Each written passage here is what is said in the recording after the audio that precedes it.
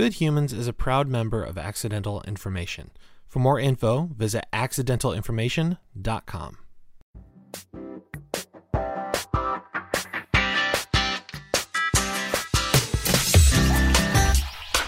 Hey people of Earth, Josh here. Hi, long time no talk. I'm not going to go into the whole cliche 2020's been weird thing, because I know that all of us know that already. I hope it's been not too bad, for all of you. I honestly can't complain too much, we've all been through the same year. And I hope you're doing okay. I hope you're holding it together. But as you've also probably noticed, or maybe not, I haven't been doing this podcast. It's been literally a year, a little over a year since I've put out an episode. And that's not only due to 2020 being a weird year. We, Cecilia and I moved, and so we've been kind of settling into that. I got a new job, and so I've been settling into that. Nothing too terrible or crazy. Life just gets a little bit busy, but also, I haven't been feeling like I really have anything to contribute or say, for a while. And that's been tough because I love this podcast. I feel purposeful when I am doing this podcast. And so it's tough when I'm not doing it, or tough when I don't feel inspired enough to do it. So I'm back, with the caveat that, I'm not, I've also been feeling guilty. That's the other piece. I've also been feeling guilty about not doing this podcast. And so it's this strange space of loving it, wanting to do it, not feeling like I have anything to say or contribute, and then feeling guilty because I'm not doing it. But I know if I forced it, it would not be something I'd be proud of. And then I'd feel guilty for putting out a bad thing. So, it's just kind of been this vicious cycle of, maybe mild depression, and guilt, and feeling, uninspired, and just, being in a general funk. And that's certainly not unique to me this year, but, that's kind of been what's going on. And so, I'm going to start doing this podcast again. I am not going to commit to a release schedule at all. I am going to do episodes of this podcast when I feel that I can. And that's going to mean that some of these will be interviews like we normally have, like this episode is going to be, which I'm excited about. My friend Matt, and I got to talk. It's always great to be able to catch up with him and talk. And he's such an inspiring person. So I'm happy that Matt is sort of my first foray back into podcasting here in a while. So I'm excited for you guys to hear it. But I'll be doing this podcast semi-regularly again, but when I feel like I can, and should. So that means that some of them will be interviews like this one, and some are just going to be me sitting down and talking something out that I've been thinking about. So you might get a lot more of me by myself in the next few months.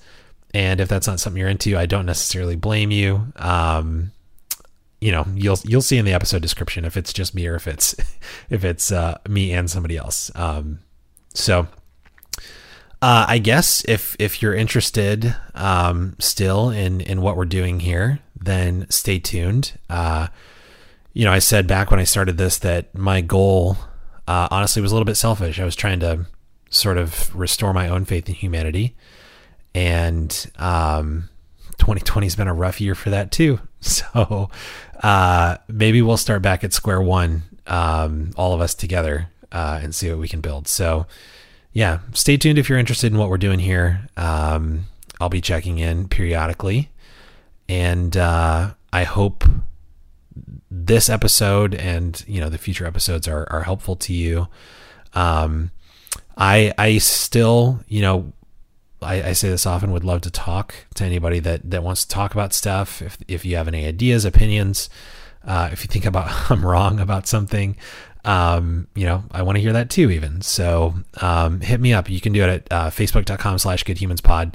And you can also do it at Gmail, on Gmail, via Gmail, by Gmail, on the email, goodhumanspod@gmail.com. So, hit me up, or you can go to the website. It's www.goodhumanspod.com.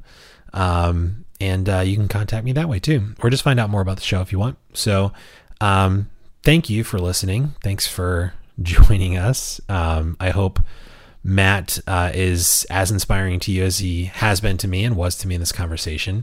And check out Matt's music. Matt Hires, MATTHIRES.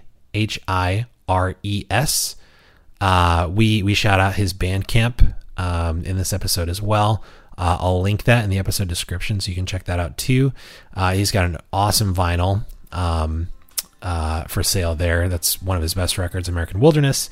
And he actually plays his new single at the end of this episode for us. So stay tuned for that as well. So thanks for being back. I hope we can, I hope we can explore and get better together here. So enjoy this conversation with Matt Hires.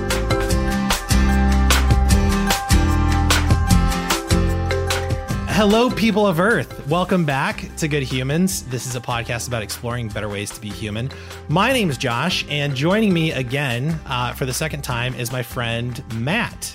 What's up? How's it going, Matt? It's going good. Matt Hires. I should say your first and last name. It'll be in the title of the podcast. That's true. Fine. Yeah. That's true. Thanks for having me back a second time. Yeah, I'm really excited to have you back. And I think we're friends. I think we can call ourselves friends now, right? We've never hung out in person, but we're friends at this point.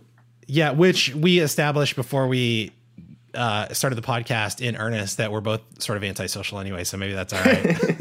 Maybe this kind of a friendship is working out. Yeah, exactly. But I mean, it would be nice to get a drink or something sometime when all the craziness is over. But dude, so how have you been? It's been a weird year for sure. I think it's been more than a year since you were on the podcast. I was trying to remember. I don't even know, because this is technically our fourth podcast we've done together, because we did the one that we forgot to record. Then we started a second one and I didn't record it. And so the third one was our actual first podcast released. That's right. I forgot about the second one. That was more of half. I realized 20 minutes in that I had forgotten to push record again or something. Yeah, I forgot about that. Yeah. Well, then we can definitely call ourselves friends then, I think. Yeah. We've talked a lot, more than the people on the internet know. Yeah.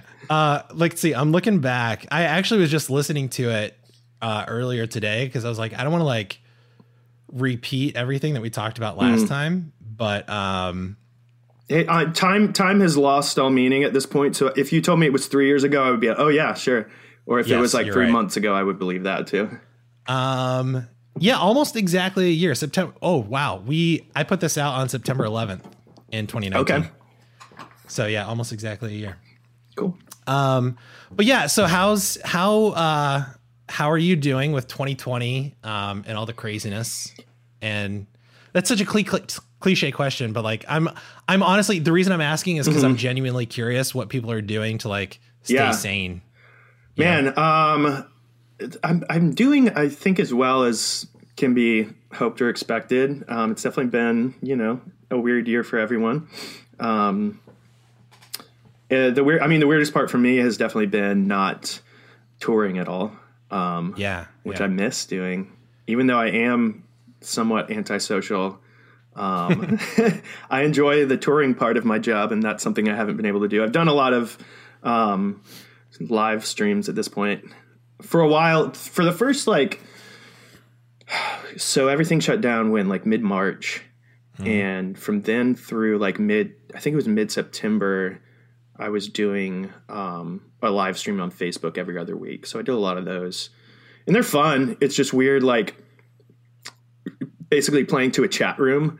Like you finish up a song and it's like, well, there's that one. I have done a friend of mine who puts on house shows in Connecticut. He has done a series of Zoom shows, and I've done 2 of those with him. So those were fun to, like, you know, musicians and entertainers, we crave the applause. And so it was fun to be able to play a song and end and have, even though it's like a bunch of people on a Zoom call, have some reaction to the song, you know?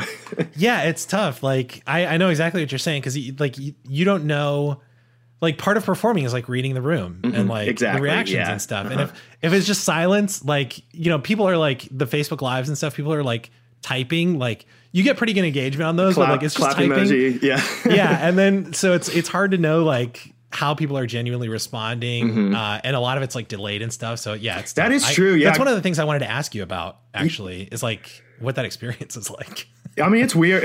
I do it right here sitting in my basement. And I guess I hadn't necessarily thought of it until you just mentioned it. But a lot of performing is reading the room. And if I'm like mid-set and feeling like, this isn't feeling right, then I'll go off my set list and play songs that I think would play better to how the room is feeling at the moment. And you can't do that when, like, I mean, I can respond to comments and stuff on Facebook. I mean, usually when I do those streams, I just like play whatever people type into the chat or whatever. I was going to say a lot of those chats are just people requesting songs and stuff. Yeah. But yeah, those have been a lot of fun. And so I follow a few musicians, on Facebook and Instagram and all that. And, Matt Carney, Matt Nathanson, is another one that's done a few like stream shows and stuff like that. You are the only one that I've ever seen call it a Quarren stream though. And I really appreciate that. So, as a father, I am very, I love a good like dad joke and pun and stuff. So Quarren stream just felt right to me. Yeah. It's perfect, I think. And those have been fun. And you've done like what, 9 of those now? No. Well, so I did them. I think my 13th one was when I kind of stopped in mid-September. And then I did one the Wednesday before my new single released. Yeah. So that would have been like, I think it was the 14th, 13 or 14, somewhere in there. Yeah. So I've done those plus like 2 of those Zoom shows and then a couple other random things. So I've probably played like close to 20 times throughout all of this, but it's just been to my computer. Yeah. I think I've caught most of those. I didn't realize it was that many though. How are you keeping your voice in shape during all this? Cause like if you were touring, you'd be playing a lot more often, I would assume. Yeah. And like, are you just practicing like every now and then? Or what are you doing? Honestly, like especially when I was doing them every 2 weeks, just like the day before and the day of, I'd run through some vocal warm-ups and that is kind of it. I mean, my voice definitely isn't in like mid-tour shape. I feel like that's when I'm really like feel like I'm in a good groove, but I don't know. I mean, it sounds great. That's why I was asking. Okay. I was like, he must be like good. I'm glad he must just be staying sharp or whatever. But not really. Yeah, dude. So you at the end of I guess late 2019, you were doing a house tour, right?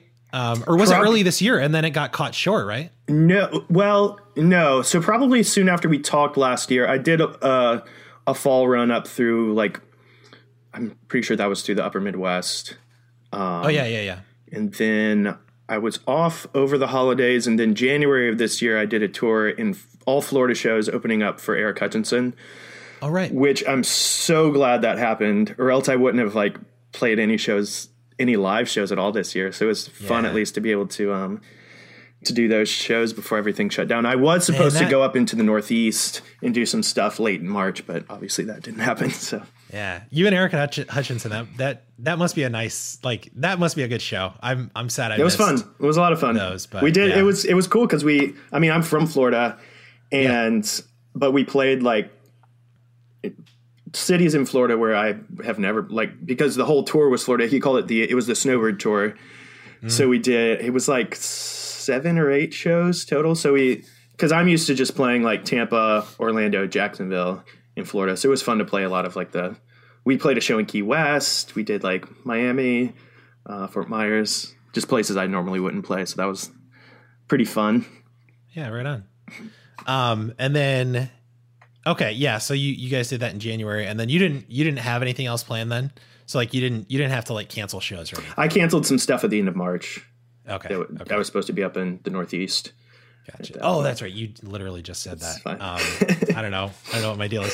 Dude, this whole thing has been, I was just telling my wife, Cecilia, like when we're able to actually like go out and see people and talk to people face to face, I don't think I'm going to be able to do it anymore. I'm already when awkward. I'm playing shows again, I think I'm going to have to relearn how to do it in a lot of ways. I just like having actual, like I talk to my clients at work. Okay. And so like, that's have you been working from home?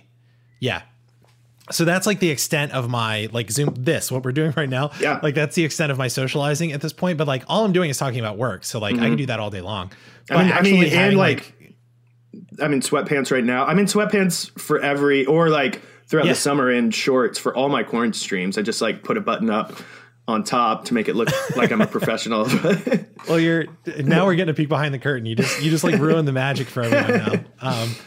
But yeah, like I like having an actual conversation with somebody that's not like my wife, like somebody I live with. It's strange. I don't do it often anymore. So yeah, we're fortunate in that we have a lot of, really just on our block and on our street, we have a lot of friends. So like early quarantine, every afternoon we would do a walk together and just kind of, stay a safe distance apart, but do a neighborhood walk. Yeah. And since then, like over the summer, we did a lot of outside hangs at people's houses and stuff like that. So I have had, probably an above average amount of human interaction for people right now, but still, good. I mean, yeah, it's weird. Yeah. I should say like the extent of our human interaction now is like, we have a dog park at the apartment complex that we live at.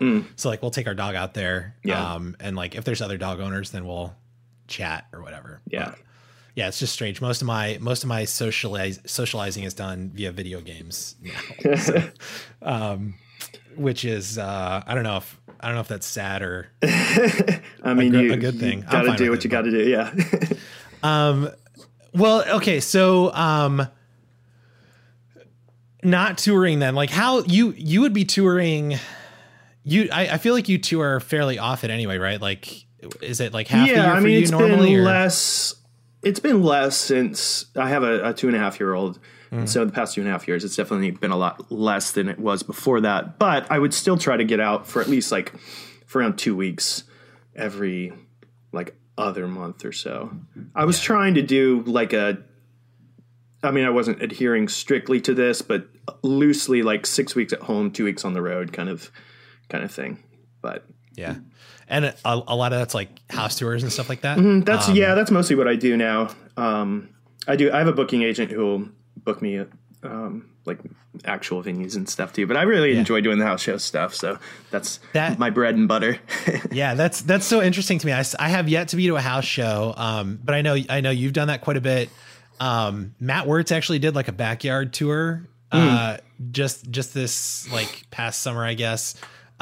Julia Nunes, I don't know if you know who she is, but she was also on the podcast. I know her name. Okay. And she's done quite a bit of house touring and stuff like that. So I'd love to go to one of those shows. It's obviously very intimate, but it seems like a very like community, like you're going to a show. Like if you're going to a venue, you're obviously going to see an artist that you and a bunch of other people enjoy. So like you already have something in common with all those people. So there's already like a feeling of community, but I feel like going to a house show is like that on steroids. Kind of, like, along with like the intimacy of like being so close to the musician and like it's like a lot of acoustic stuff and like it seems like it'd be a whole different experience. Is it like, do you feel like you prefer those types of shows versus playing venues, or is it just a different thing? For the most part, I mean, especially if I'm not playing a band show or something, if I'm just playing solo, then I mean there are a handful of venues around the country that I do really that are like made for solo musicians, like listening rooms and stuff that I enjoy playing a lot. But for the most part, I prefer doing the house show thing if I'm solo. It's just I mean, it's easier because I don't have to show up early and do a sound check and all that. I just show up, hang out, talk to people, play some songs. And you're not most of the time, just like crash with the people I'm staying with. No, I just do like totally unplugged. Yeah. I don't know. I feel like, especially in the past handful of years, the songs that I write, I feel like they are made for that sort of situation. I mean, in my newest song, not to do a cheesy segue or no, I was literally just about to ask you about it. There's a line in it that's about house shows. It's like I packed my guitar in a suitcase and drove to go play in some stranger's home. Yeah. So that line's always fun to sing at house shows. Yeah. Okay, so I definitely want to talk about the new song. Mm-hmm. I'm really curious about these house shows, and I think I asked you about it the last time we talked. But like when you're setting up house shows, like maybe it's just now because like everything's so weird and like like going to somebody's house is like such a crazy thought anyway. But like how do you vet like somebody like that you're going to play in their house, and like you said, like sometimes you'll like even crash with those people. Like how do you vet that? Like, because if you pick a bad one, like that could be a real bad situation. Yeah, I've never really had a situation that I would call like bad. Honestly, there's probably less vetting than there should be on my end. At this point, or at least in the early part of it, at this point, I've done enough where I know a lot of people in different cities that I frequent. So I'll reach out to them and ask if they want to do another one. But if I'm playing a city I haven't played before, or especially in the early days of my house show stuff, I would just put out on social media like, hey, I'm going to be in this part of the country, these dates. If you want to host, just let me know. And really the only vetting was because I was putting this out through social media, I could kind of creep on somebody's profile and see if they look cool or creepy. I mean, most of my fans, I don't really have any. I was about to say, I think it's creepy fans. So yeah, I think it speaks well to what you're doing that you don't have like bad situations come up often. Really, I've talked about this before. I feel like on some podcast or somewhere, it wasn't a bad house show experience. It was just a weird sleeping situation afterwards, where it was a house that was kind of a dude house. There were like 5 guys lived there. The show itself was really great. We hung out afterwards for a while, and me and my friend Randy were on tour together doing these house shows, and we were staying there that night. And when it was time to crash, I realized I was sleeping on a futon at the foot of the futon, there was a giant terrarium with a huge snake in it that stared at me all night long, and I could not sleep because this thing freaked me out. And it would like go up the side a little bit, like it was trying to get out, and then it would just like stare at me. Oh my God. So that was there's not no way fun. I'd be sleeping. That was not fun. Yeah. So like, were you like, are you sure it can't get out? Has it ever gotten out before? I'm pretty sure I asked them that, and I think they said it's never gotten out. Yet. Yeah. That's creepy. I don't think I would have slept. So, well, if things ever clear up and you're ever out this way, we've got the perfect setup for you if you ever want to come through Durham. Yeah, for sure. But like we should definitely do that when I am apartments here. Okay, cool. Yeah, we should definitely do that whenever that's possible again. That'd be cool. Okay, let's talk about the new song. I've been listening to it nonstop since it released. But it's not like, to you, it's not brand new, right? Like you've had this song for a while. God, I wrote it probably like a year and a half ago. Okay. Probably about a year and a half ago. I feel I could be wrong, but have you played it on a stream before? Yeah. Or no. Mm-hmm. Okay. Yeah, I played it on a few of the streams. Mm-hmm. Okay. So it's awesome. It's like I've been listening to it nonstop, but it's always just like in my head. So then like I'll find myself like humming it, and then I'm just like, well, I might as well just listen to it. I'm already like humming it. But it's so good, and it sounds it's like it's a completely different song, acoustic versus like the orchestrated one that was released, which I find so interesting because like a lot of times like a full band like recording of a song, like stripped down to acoustic, still sounds like you're like, oh yeah, it's just the same song. It's a little more intimate, but like this one feels like a completely different song. Like played those two different styles. Cool. And one thing that I noticed was like there's a lot of like there's like flutes and like there's a lot of orchestration in this. And that's I feel like that's not something we hear from you a ton. Like there are a few other songs like that, but like so like talk about that choice, because it's really cool. Yeah, so it kind of came about. I wish it was a single that was like leading up to a full album release. It's kind of just a one-off at this point. That was another question I had. Unfortunately, so a friend of mine, Kyle Cox, we're good buds. We've toured a lot together. We live like 5 minutes from each other. When we have another friend, Rocco Wheeler, who was staying with Kyle and his wife when everything shut down. And Kyle had kind of over the previous months before that started accumulating some recording gear and stuff so he could start making music on his own at his house. And so since Rocco was staying with him, Rocco had a bunch of songs that he had written, and they decided to make a record. So they made a record in quarantine for Rocco. Turned out really awesome. And then Kyle and I were talking, and we're just like, hey, I have this one song. We've got nothing else going on. Let's record it. And so Kyle produced it, and it kind of came together pretty organically. He has a few like musician friends who he's had play on some of his stuff.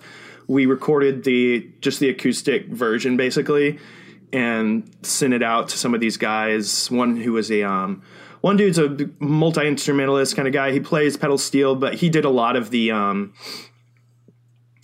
interesting sounds, and there's some like glitchy sounds, and then the percussive elements he did.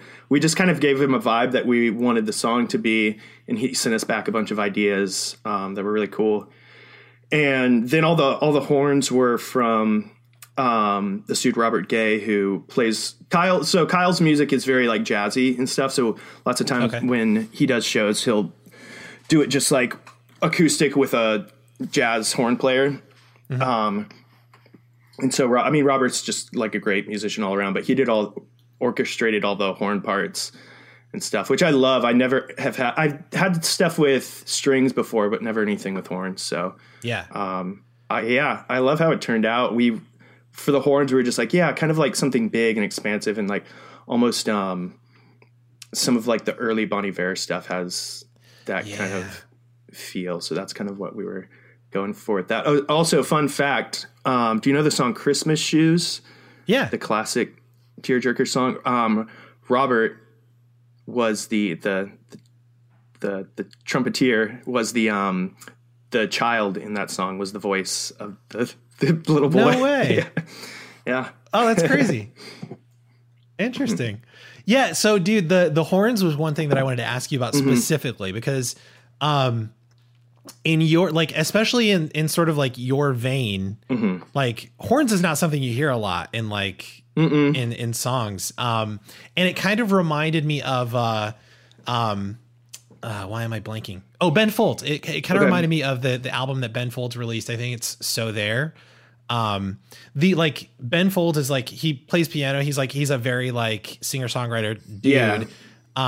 But So There was like fully orchestrated the whole way through. Okay. And he used horns in that, strings and everything else too, but he used a lot of horns, and like, I think like I heard an interview with him one time just saying like, he just wanted to try like a 5-piece band and see like, like a fully orchestrated sound and see what happened. And it's really cool. But like the choice, like I feel like, and like Men at Work would have like, back in the day would have like saxophone or like some random shit in there. Totally. But like, you just don't hear it a lot. And it's like, it's a big choice. Like it goes either really well or really badly, I feel like. And it went really well for you, but like, were you nervous about it, or were you like, I've seen Robert play plenty of times where I know that he's like not only a good musician, but very tasteful. And when like the notes that we gave him about how we want to be kind of like this, not necessarily like in your face, but this big kind of orchestrated sound. I don't know. I knew he was going to do a good job. So yeah, it sounds great. Yeah, I love how it turned out. So, and then like but you didn't like, I guess, one of the other things I was wondering about is like, you didn't necessarily write it with like that sound in mind, like that all just sort of came together as you were like, putting the recorded version together. Didn't really know what I was thinking as far as the instrumentation on it. Until like Kyle and I we started with just the acoustic and vocal, and we were just kind of listening to it together and talking through like what we kind of heard. And yeah, I didn't feel like it was the song to have like electric guitars and stuff like that, mm-hmm. that it should take a pretty like,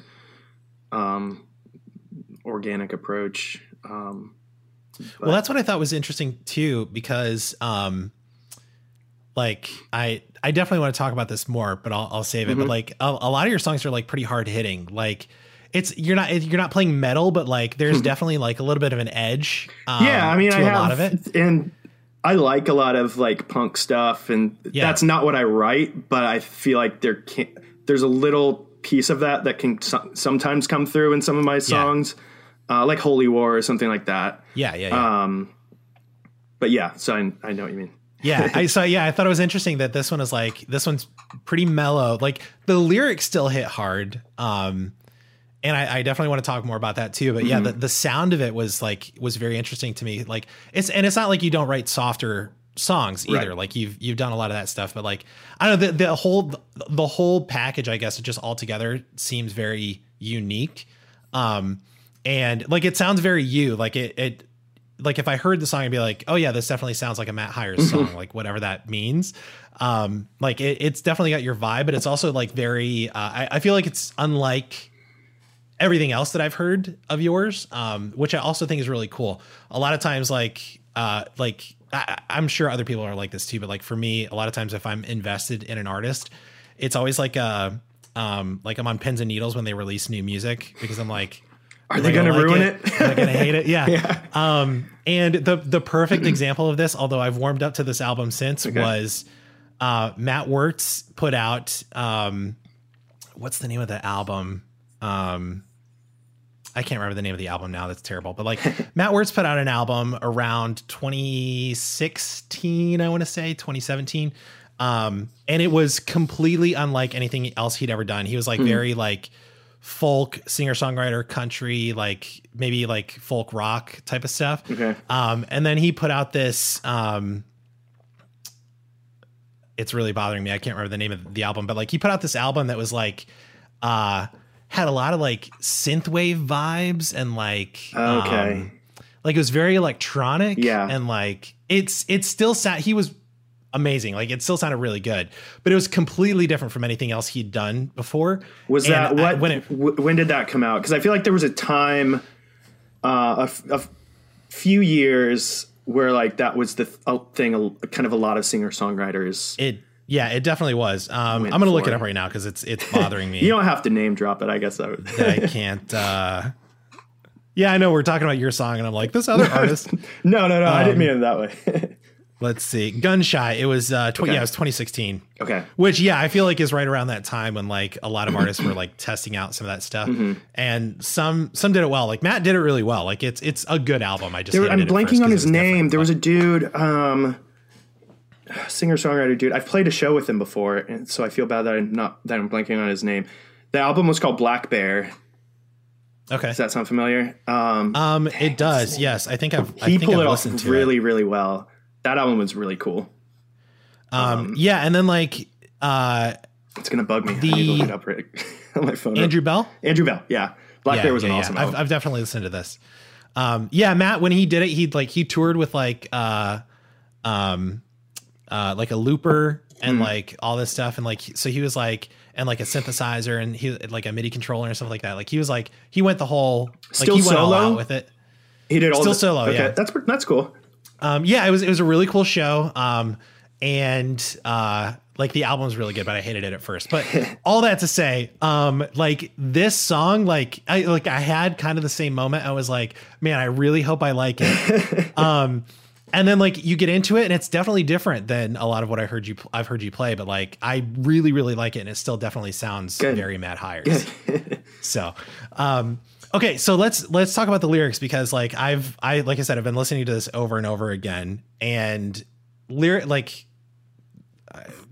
surprise, surprise, or like, you know, not to be Captain Obvious, but like lyrics are a big deal to me. Like I really like the sound of a lot of songs, but like the lyrics is where like an artist will lose me, or like, you know, like I'll be in for sure. But like, so a lot of your songs like really come out swinging.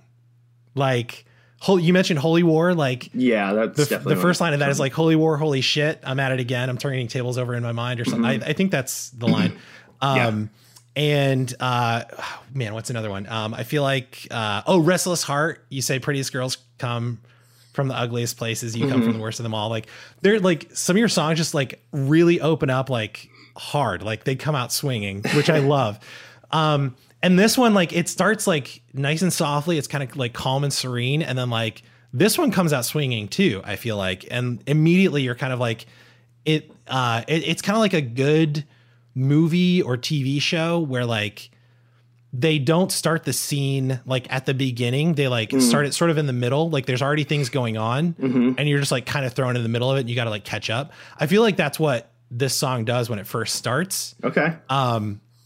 But I love the lyrics, like it comes out like talking about like you know, why do we think why the hell do we think, like, you know, life is supposed to be easy, or who told you life is supposed to be easy? Why the hell do we think it should be?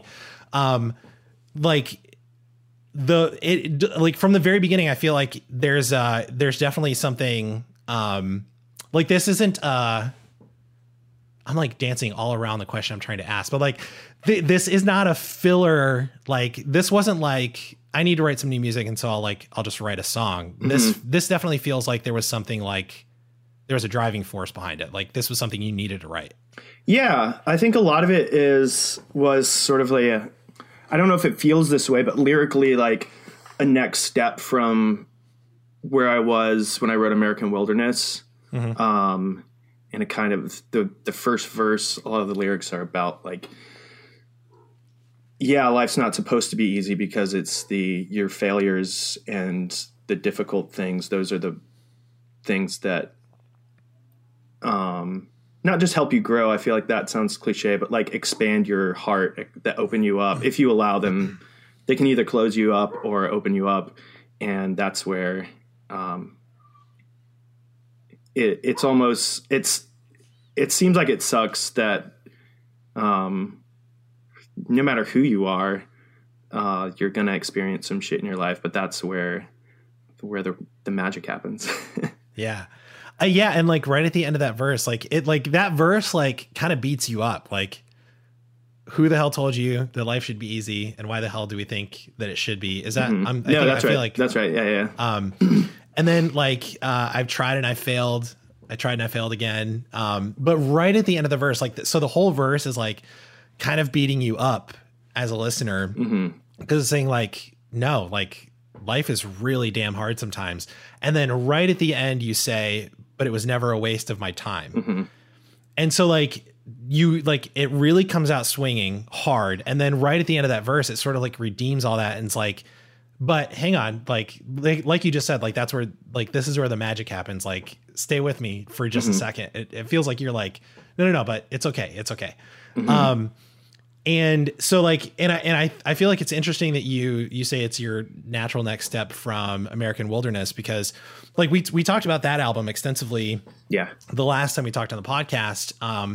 And I can't say enough good things about that album too. Cause I think, when we talked, I called it the anti-gospel album, not as in like the Satanist style, but like because a lot of it is like if the lyrics were different, I feel like a lot of it could be like a Christian rock that sounds terrible too, because a lot of Christian rock is like so generic and cheesy, but like it, like the feel of it feels like it could easily be like a praise album, like a praise and worship album, but like the lyrics are like super incisive and like they cut like right to the core of all of that bullshit. Mm-hmm. And it's talking about that struggle a lot.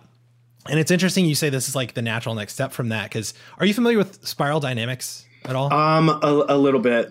I would probably have to be refreshed, but I know the concept.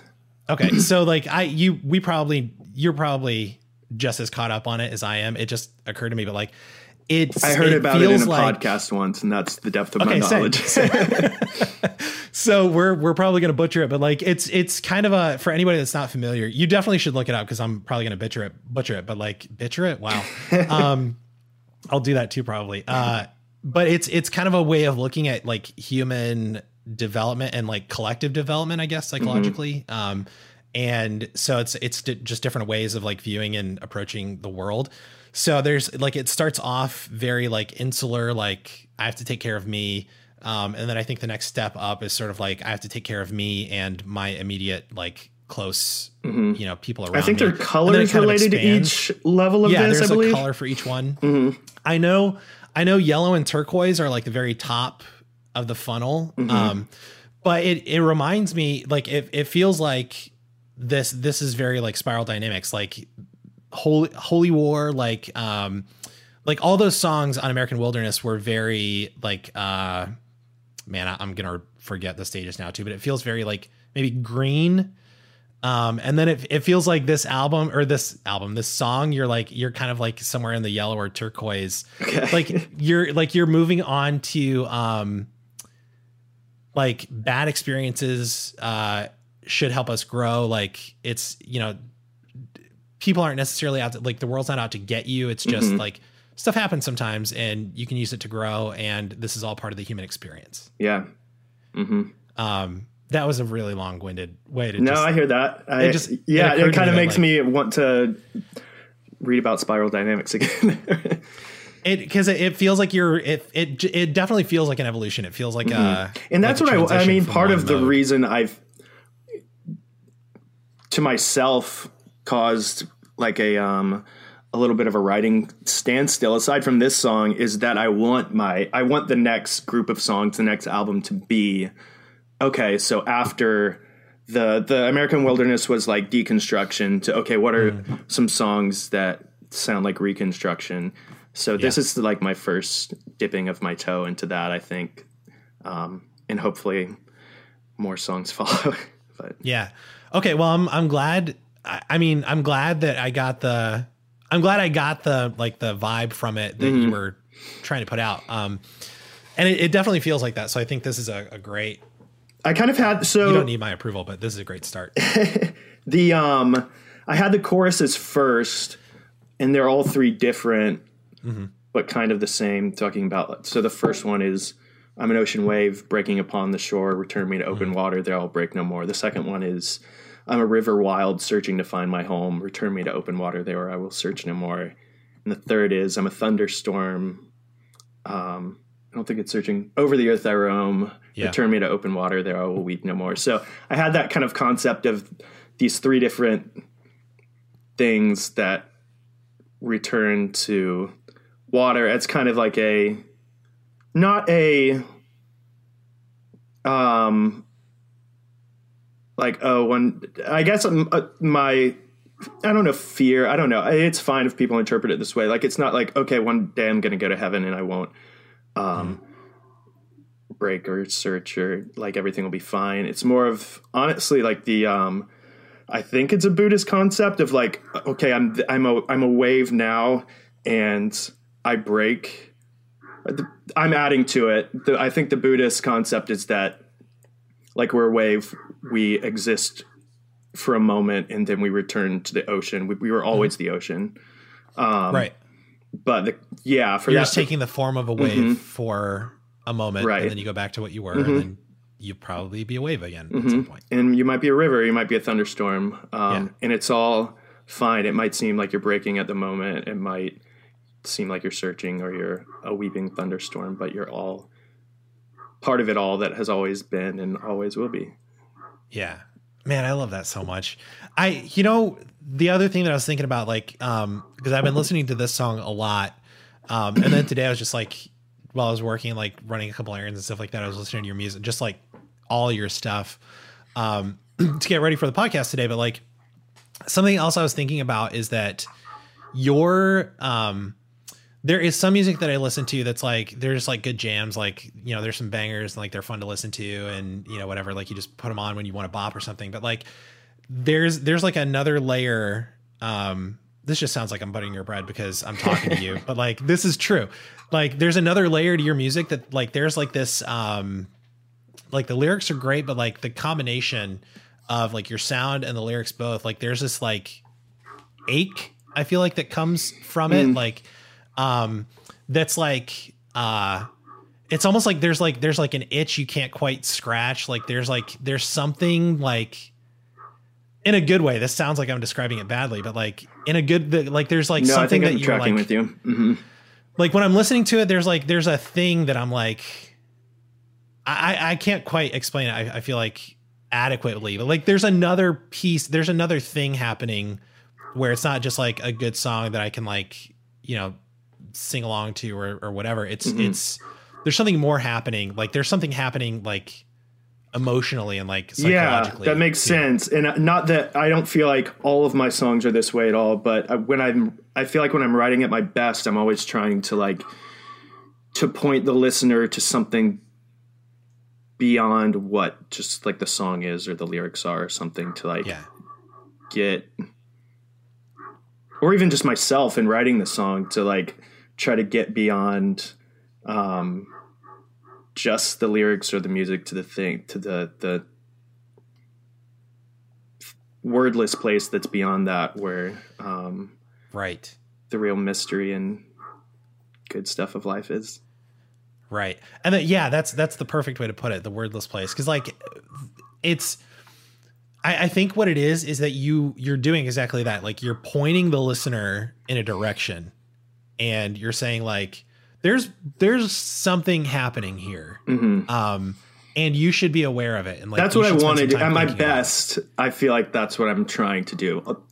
Most of my songs don't do it very, very well, I think, but at my best, I feel like that's what I want to accomplish at least. I mean, I disagree. Like I feel like you don't have any, like, there's no filler songs, in any of your albums. Like I feel like all of them are poignant in one way or another, but like, not that your music is like difficult to listen to or like exhausting to listen to, but like there's definitely like another layer. There's something else happening, I feel like, with your music where, and what's great is you're not answering the question. You're not like, there's something else happening. I've realized I do a lot in song is ask or say something in a way that is a question. I didn't realize that I was even doing that until somewhat recently. I'm like, oh, I've kind of always done this in my music, is like not try to be like, and here's the answer. It's always like questions that, that make you go beyond what I'm actually saying. Yeah. And that's what I appreciate. Like you're pointing in a direction and you're starting, hopefully, like for people, you're starting like an inner monologue maybe. And you're generating some thought and then leaving it open, which is also a very like spiral dynamics thing, but like, and sort of like the way you put it in the song where, return me to open water and there will break no more. Like it's sort of this idea of like, there's something happening. I'm going to make you aware, and you should spend some time thinking about this. And like, maybe there is no answer, but the question is definitely still worth asking. Yeah. The second verse of this song feels like it was pulled right out of my brain. Especially the way it opens up. Like it says, and I'm sorry if it sucks to hear somebody quote your own lyrics back to you. It's fine. I don't know how weird that is. But I quoted my own just a little bit ago, so that's maybe. I feel like that's allowed though. Okay. Like you wrote them. But like the second verse is, I've spent most of my life thinking things ain't all right. And this ain't the way it should be, I think, is how it starts. And I literally just said to my therapist, like a few weeks ago, I was like, I feel like a lot of my problem is I'm constantly looking at things like as what they should be, how they should be, and not the way that, like, I have a hard time accepting things the way they are, because I'm always like, this shouldn't be this way. This should be this way. And so then, like, I just transfer all of that to myself too. I'm like, I shouldn't be this way. Yeah. There's like a different way I should be. And I know what you're getting at in the second verse is sort of this feeling of like, it feels like to me, you can tell me if I'm wrong, but it feels like what you're getting at in the second verse is like, sort of like finding a sense of purpose, and like belonging, right? Am I on the right track? It feels like that's where that's going. Yeah, kind of. I mean, so that we talked about that part when we were talking about house shows. The second part of that is, so I packed my guitar in a suitcase and drove to go play in some stranger's home. I sang with my eyes closed and I felt a little less alone. More of like realizing, I guess, because I do find that the space of playing, and it can be whatever, it doesn't have to be this, but for me, like, house shows are like a small gathering of people sharing, me through my music, sharing like intimate parts of our lives. Lots of times it just becomes like a really cool communal, intimate gathering, kind of tying that back into feeling out of place, feeling homeless sometimes, and then how you can show up to a house full of strangers and feel more at home than you've ever felt is just a fascinating thing that I still don't fully understand, but yeah. Like the line, like feeling a little bit homeless in my own house on my own street, like that's like that hits hard too, and that like that's definitely relatable. I think for a lot of people, it's definitely relatable for me, but like feeling like this should be, maybe I read too much into things, but like just that one line, like I thought about that a lot, and I was like, there have been times for me where I felt like this should be enough. I should feel comfortable. I should be happy with this. I should feel like I belong, and like none of those things are true in that moment. And I'm like, so what's wrong with me? Like this is like where people feel like, like they fit in. And I felt a lot of times like in those moments, like this is not whatever it is. This is not it. And so then I feel like I'm still looking for it. And in those moments, it's scary because like I think the theme of like everything we're talking about, like this is something that happens, I think, to everyone at some point. Yeah. And so it's all part of the human experience. Totally. And most people, I think, end up finding, sort of their like home base, their niche, their comfort, their, whatever purpose or whatever it is. Like if you're searching for it, you probably will at least come close to it at some point. But it's really scary in that moment where you're like, I've done, my whole life has led to this moment, and this is not it. Yeah.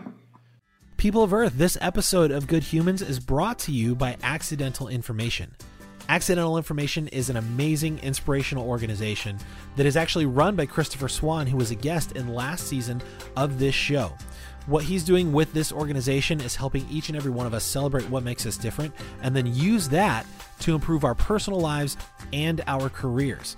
I love this organization so much, and it's not just because we just joined their podcast network. It's because each and every article and show that they have contains directly applicable and practical advice that will improve your personal life or your career. I love the articles that they post, such as how binge watching helps you live a better life, 5 amazing people who have used adversity to spark creativity, 5 ways to learn from every podcast you hear, how to tap into your creativity, and so many more. If you're interested, you should check out accidentalinformation.com and tell them Good Humans sent you. So last time we talked about sort of like early on you knew that like this was something you wanted to do. But it wasn't necessarily always the plan. It was like, it was the military for a while. I forgot we talked about that. Yeah. Yeah. And then like a little ways into that, it was like, did you just have like a revelatory moment or like an epiphany, or like, was it nagging at you for a while and then you decided to like, I mean, kind of, so some friends and I had formed a band, and probably soon after we had played a couple shows, even though we weren't like, at this point, looking back, we were not good. It felt so amazing that I'm like, yes, this is what I'm going to do. And I mean, luckily through playing more shows and practicing and working on writing songs better, it kind of worked out. But, I guess it was just that, energy and feeling of playing those early shows and playing with the band and stuff. It was like, yes, this is what I need to do. So this might be like a dumb question. Cause like you said, in that moment you were like, yeah, this is it. Like, and I'm sure in that moment you were like 100% sure. You were like, oh yeah, I was getting signed like next week at that point. Yeah. I was like, oh yeah, this is happening. I'm quitting school. My parents were not thrilled about that because they probably knew like they're not very good yet.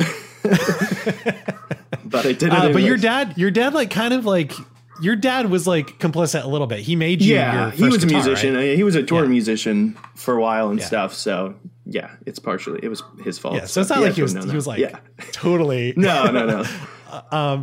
But like, so in the time since, because obviously there's time in between that like moment and like when you're touring and like you're like, okay, yeah, I can definitely make a career out of this. This is like viable, right?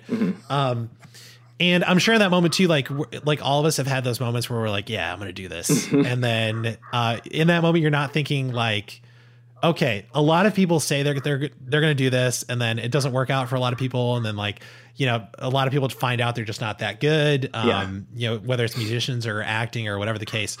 So in the time since that moment, where you were like practicing and playing and like trying to get better and like grinding, which I'm sure there was a lot of, I'm sure you probably had moments since then where it was like, is this it? I don't know anymore. Yeah. Or were you like, sure the whole time? No, not at all. Yeah. There were definitely moments where our band was pretty much broken up.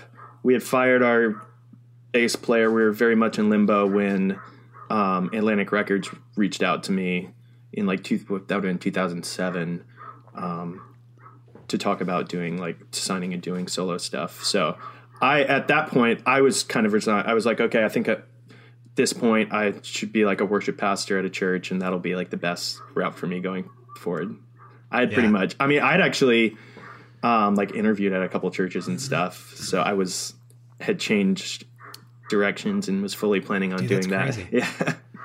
That's crazy. I can't believe we didn't talk about that last time either. There was a time when I thought that was what I was going to do too. I actually interviewed at a few churches too. It's like every aspiring, like anyone who's a songwriter or musician who wants to live like the touring musician life, it's always the fallback plan if you're a Christian. And that and not like whatever, like church is fine, religion is fine if it's helpful and not destructive for people. But like that's it, because it's the fallback for so many people, because I feel like it's kind of an easy job, honestly.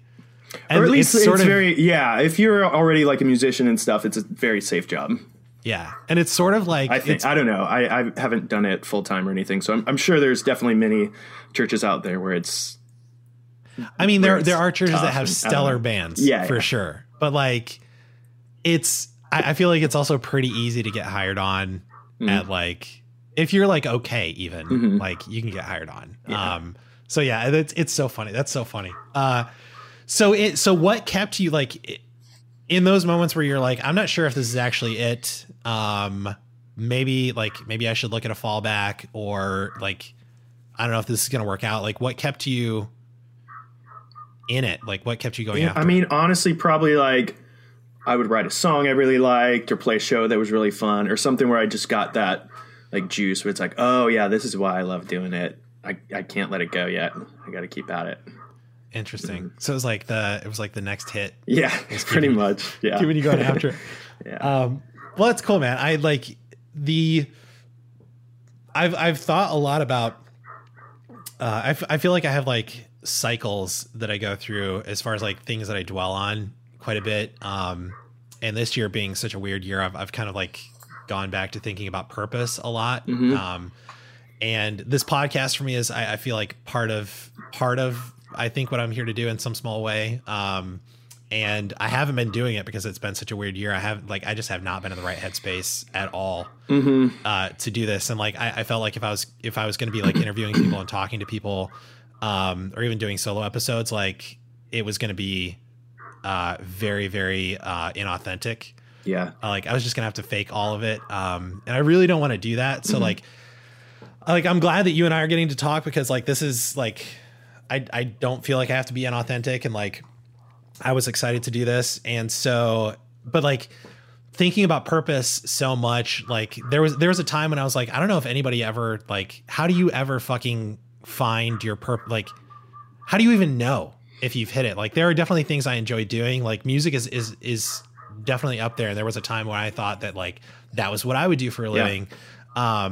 And my life didn't go that way, but like, it's still a huge part of my life. This podcast is a huge part of my life. So there are things that I find purpose in, but there was a long time where I was like, I don't know if I'm ever going to find like the thing I'm supposed to do. I don't think most people do though. And even if the people that do quote unquote do find that purpose, do you think they feel like that all the time? Like this? Well, that's why I'm so sure curious. They also feel like doubt and insecurities and stuff at times. I would think. Yeah, well, that's why I'm curious about. That's why I'm curious about your experience, though, because like, you know, like I think an outside, like any outsider, would be like, oh yeah, Matt found his thing. Matt found his purpose. Like that's. Oh yeah, no. I mean, especially I would say. So we talked about a lot of this last time, I think, but when I signed to the label in 2008, I was with them until the very beginning of 2014. Throughout that time, I guess, because like there were definitely times when I'm like, oh, they could drop me any day now or whatever. But you feel like you have a safety net under you when you're with a label. And then when they did drop me in the beginning of 2014, at that point, I'm like, oh, I'm done. Like, there's no way I could keep this going. And through whatever means I've been able to, like, here we are 2020 and I'm still going. So yeah.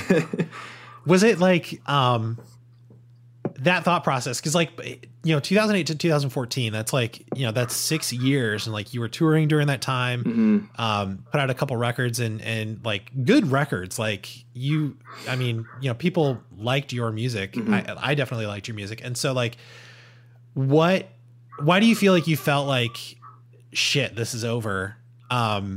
Were you just not aware that you had like a fan base, like that people were enjoying your stuff? Or like, was it just I guess part of that, and I wasn't sure if I could keep it going. I didn't know. Like, I was left with, like, I had on the label, I had like a manager, booking agent. Oh, right. I had somebody doing PR and publicity, and all of that was gone.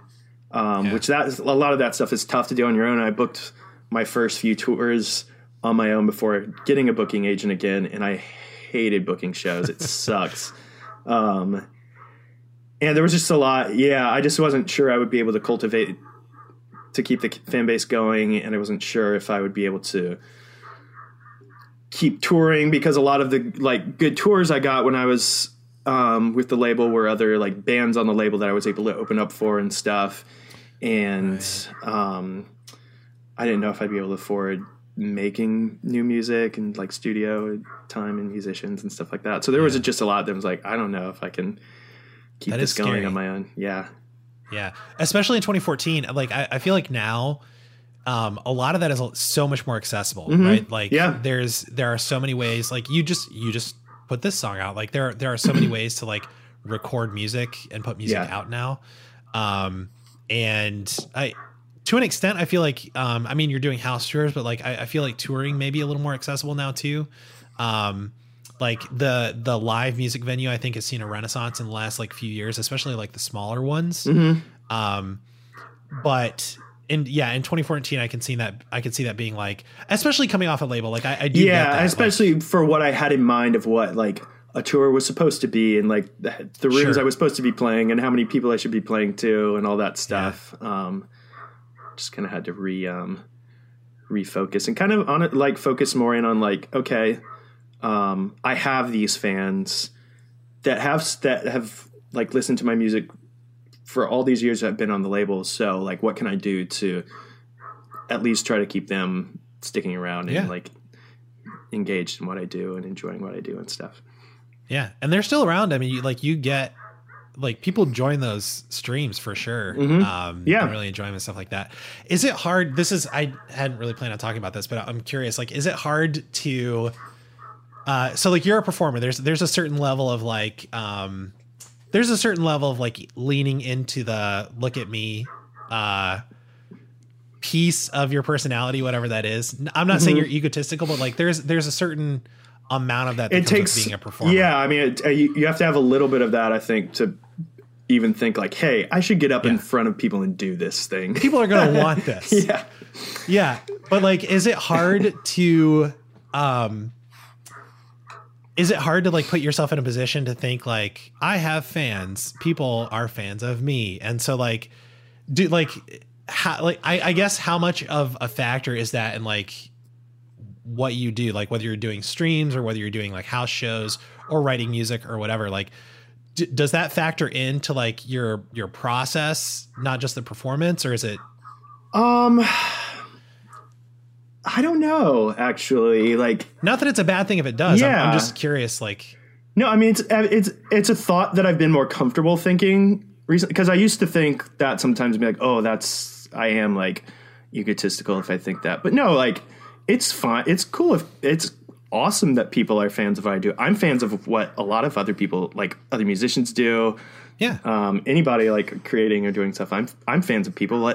I should allow people to be fans of stuff I make too.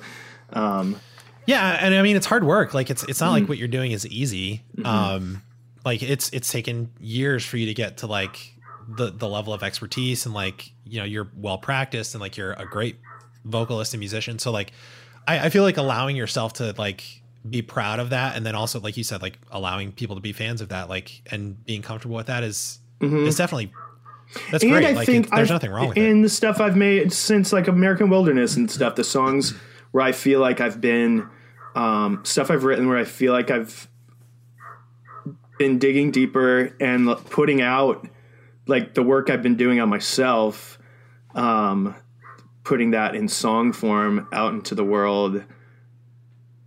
I'm not trying to pat myself on the back, but like it's taxing. I mean, that's one of the reasons I haven't written much since American Wilderness. It's because that did take so much out of me.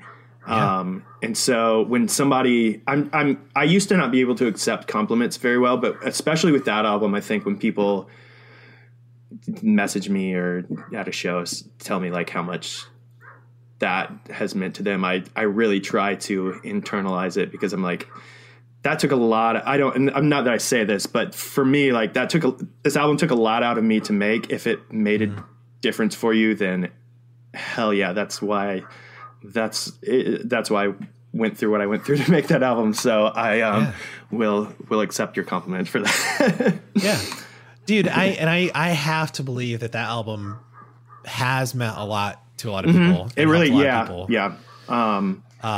It's like that album is so impactful. And like, speaking of like evolutions and all of that, like there's a definite evolution, like each album, you know, that you've put out, like, Take Us to the Start. I think you said you put out an EP before that, right? Before Take Us to the Start. Yeah. It was just a like live EP thing at that. I think we talked about this. I forget if it was in the podcast that actually ended up being the podcast, but we talked about, I did like a residency at Hotel Cafe in Los Angeles. Yes. Yeah, while I was recording my first album. And so I put out an EP that was live songs taken from some of those shows. So Take Us to the Start, and then The World Won't Last Forever, but Tonight We Can Pretend, and then American Wilderness. Like there's a definite progression. There's a definite evolution from album to album. Like Take Us to the Start is very like, it's still like pretty hard hitting. Like a lot of lyrics are like, it's still very like thoughtful, but it's a lot of like relationship-y stuff. A little more like Wide-Eyed Optimist too, I think. Yes, it is. Yeah, it's definitely like very young, like semi-naive, 23, 22. But it's like charming, you know? And then The World Won't Last Forever, but Tonight We Can Pretend. There's still some relationship stuff in there, but there's also like this kind of philosophical bent to it. There's a lot of like observations about the world and like how things are and maybe how things should be. And then American Wilderness, like we've already said is kind of a deconstructive album. And like that one seems like the most personal so far. Yeah, for sure. And but yeah, it seems like your later stuff is very it's very like it's introspective, but it's very like framing the world in a certain way, or like asking questions of like, you know, what is like existence, and like it's a lot more like existential and a lot less like love song type stuff. And like, not that there's not a place for like love songs and things like that, but like it feels like you can definitely see a focus shift, I guess. Yeah. I mean, my first album, I wrote like most of it right after I got married and stuff. And so that relationship kind of songs were what was happening in my life at the time. And not that because I'm not writing as many relationship songs, that doesn't mean I don't love my wife anymore. Just like, you know, wrestling with different things in life and tackling them through. I mean, yeah, writing songs is kind of how I work through things in a lot of ways. So how much do you have written that's not recorded right now?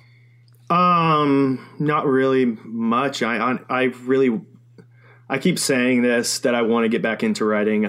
Part of it is just like kind of the routine I've set up right now, especially like through quarantine and through, like my wife works and stuff from home now, but I'm mainly the one taking care of our kid and stuff during the day. So really I need to find a time in the routine that I've set up for myself that I can carve out and dedicate some time to writing, because that's really the only way I'm going to get back into it. And I feel like I'm in a place now where I'm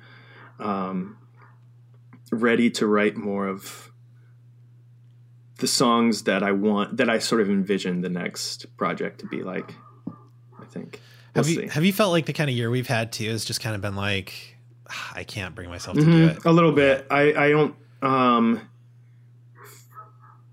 don't feel like I operate very well creatively under like stress and so, or like touring can be kind of, there's stresses that are involved in touring, and I never write on the road. I think because of that, because my mind is preoccupied with like all the things that go into being on tour. And I've kind of been a little bit maybe that way this year, and just my mind has been preoccupied with everything else going on that I can't bring myself to write. But yeah, how have you or I guess what I'm wondering about is like, what do you feel like you've learned about yourself or the world or both this year? I feel like there's a lot. Obviously, none of us expected this year to go the way it has gone, and is still going. But like, I feel like I've observed and learned a lot this year that I probably wouldn't have otherwise, and both about the world and myself. But I'm wondering if there's anything that you've sort of like come away from 2020 with. I'm trying to think, man. I'm putting you on the spot. That's a big question, but. I mean, there's a lot of things. I don't know if I should get into. Maybe this is Americans specifically are terrible at thinking about other people. Are so incredibly selfish. We're so incredibly selfish as a culture. Yeah, you're right. That we can't even. I was thinking like we've been the whole like kind customization, the idea of customization has been so big for so long. Like you can get custom everything and anything and like unique stuff. Like I'm trying to think of examples because I don't feel like I'm explaining this well, but like, okay, like we were talking about video games before we got on here, and like you can, Xbox has a whole thing on their website where you can like design a controller just for you. Like it can be exactly the colors you want it, exactly where you want the colors. You can build your own controller and then have it sent to you. Like, you can get like, there's like what, 5 or 6 different color iPhones you can have now. And like, everything is like advertising is like targeted specifically at you, depending on your, actions on the internet, like your surfing history or whatever.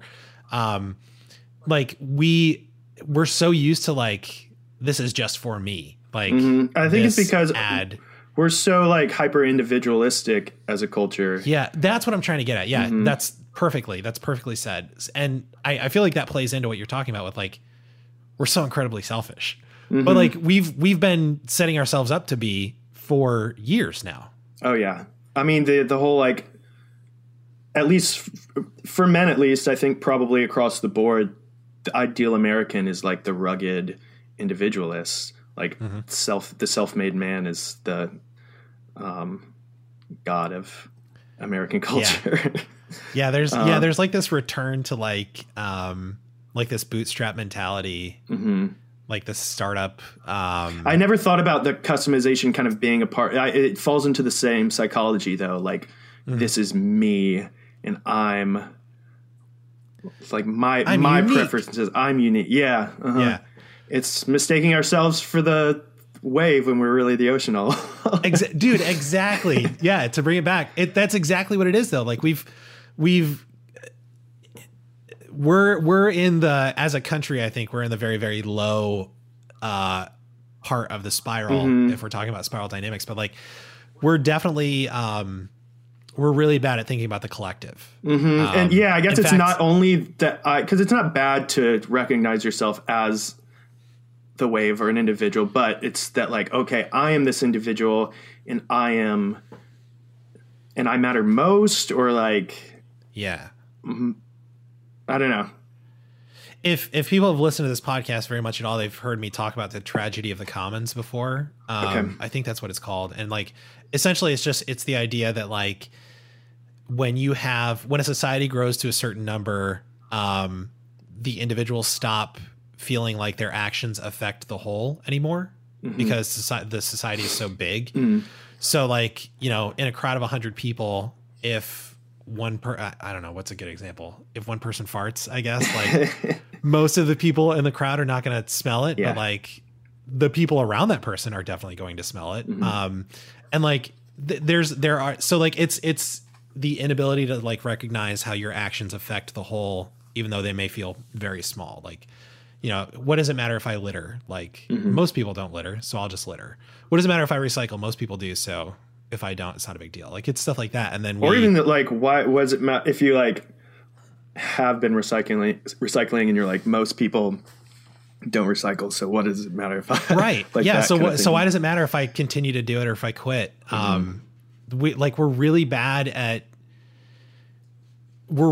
seeing beyond like how this affects me directly, me or my immediate family, or like my close friends or whatever. And like, I think that's a human problem, probably overall, not necessarily just an American problem, but it doesn't help that our culture, like this, like rebel, like you said, rugged individualist culture is sort of like inbred into our, like our patriotic DNA, like our nationalist DNA. And so like, we're even more, I think, rewarded for being that type of a person. Yeah. It's very strange. It is. And it's weird. And combining that, I mean, especially, I don't know if I'm just more aware of it this year or what, combining that with a culture that's very much like a binary thinking culture. Yeah.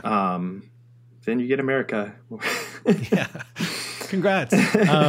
Yeah. It's, It reminds me of the line. Is it from Holy War where it's like where you say It sucks to have to love you in America. Mm-hmm. Where I sing the line from that hymn, like, Jesus, I love thee, I know thou art mine, but sometimes it sucks to have to love you in America. I think about that so much. There are so many lyrics in that album that I think about, like the Bible Belt Billboard Blues is one of my favorite lines ever. But yeah, I think about that so much, like, because there's so much good to be had from all of that. Like, religion can be really, really constructive and helpful for a lot of people. Mm-hmm.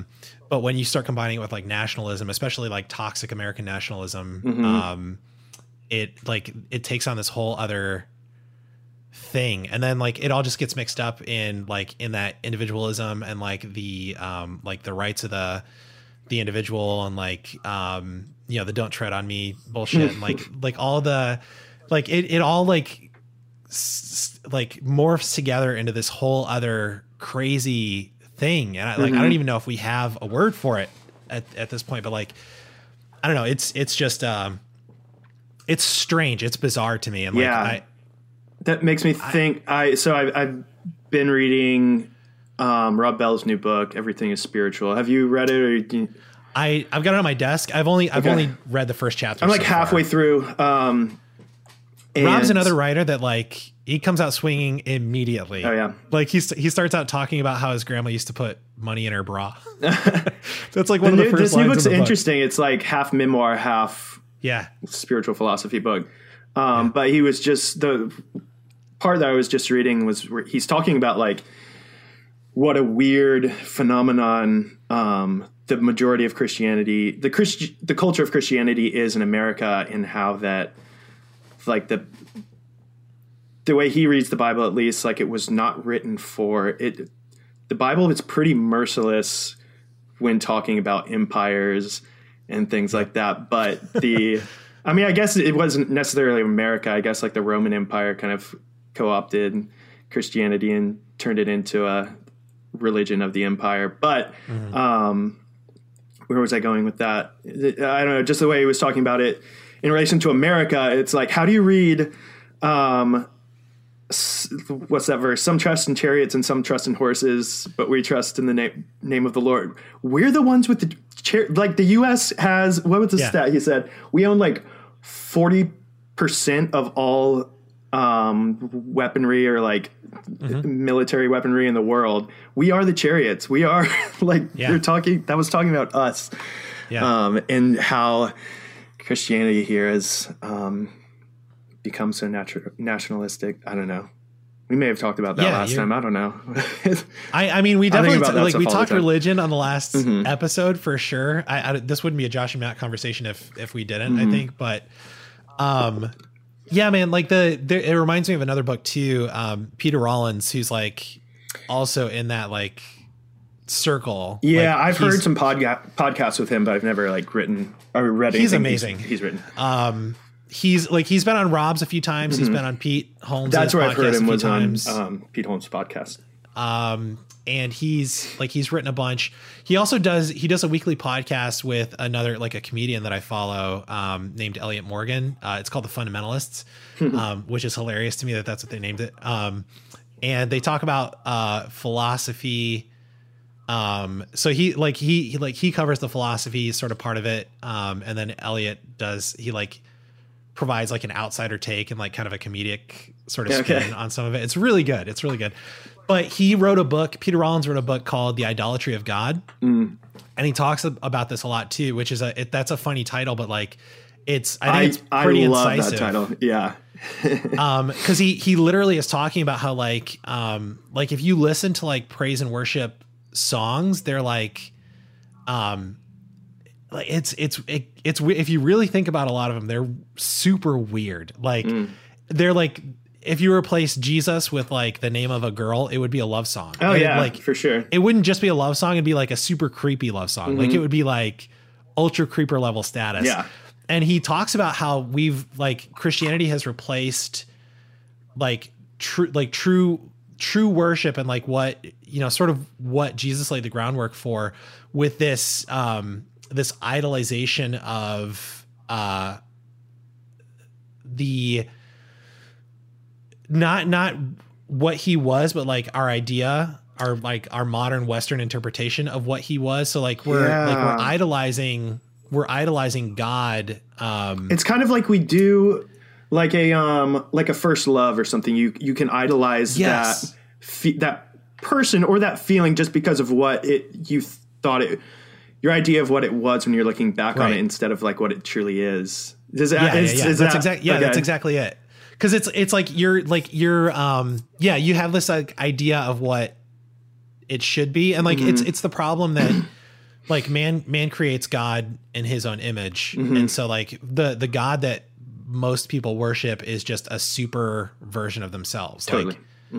Like an all powerful, omnipotent, like Josh is essentially. Yeah. And I guess that's why to somebody who's super nationalist, patriotic, their God is that way too. And that's why their God loves America for some reason more than other countries. Exactly. Which is why when they read the Bible, like they think they're Israel. Yes. And like, I'm sorry, wait, like, let's read that again. Israel was not Israel. The times when Israel acted like an empire was when they got put in their place. Yeah. The Bible is not kind to like, it doesn't speak super highly of David, like in his later years when he's like a king. It doesn't speak super highly of Solomon. Like it doesn't speak highly of like any of that really. Like there's one point I can't remember. I think it's in one of the Kings where, like the Book of Kings where, it says something about like the best compliment the account gives the king is that he like wasn't as bad as the king before or something like that. It's been a long time since I've read through it, but like the best thing that it says about this king is like at least he's not as bad as the last guy. Yeah. Which feels very prescient as well. But like it's just strange that like, okay, this is the perfect example.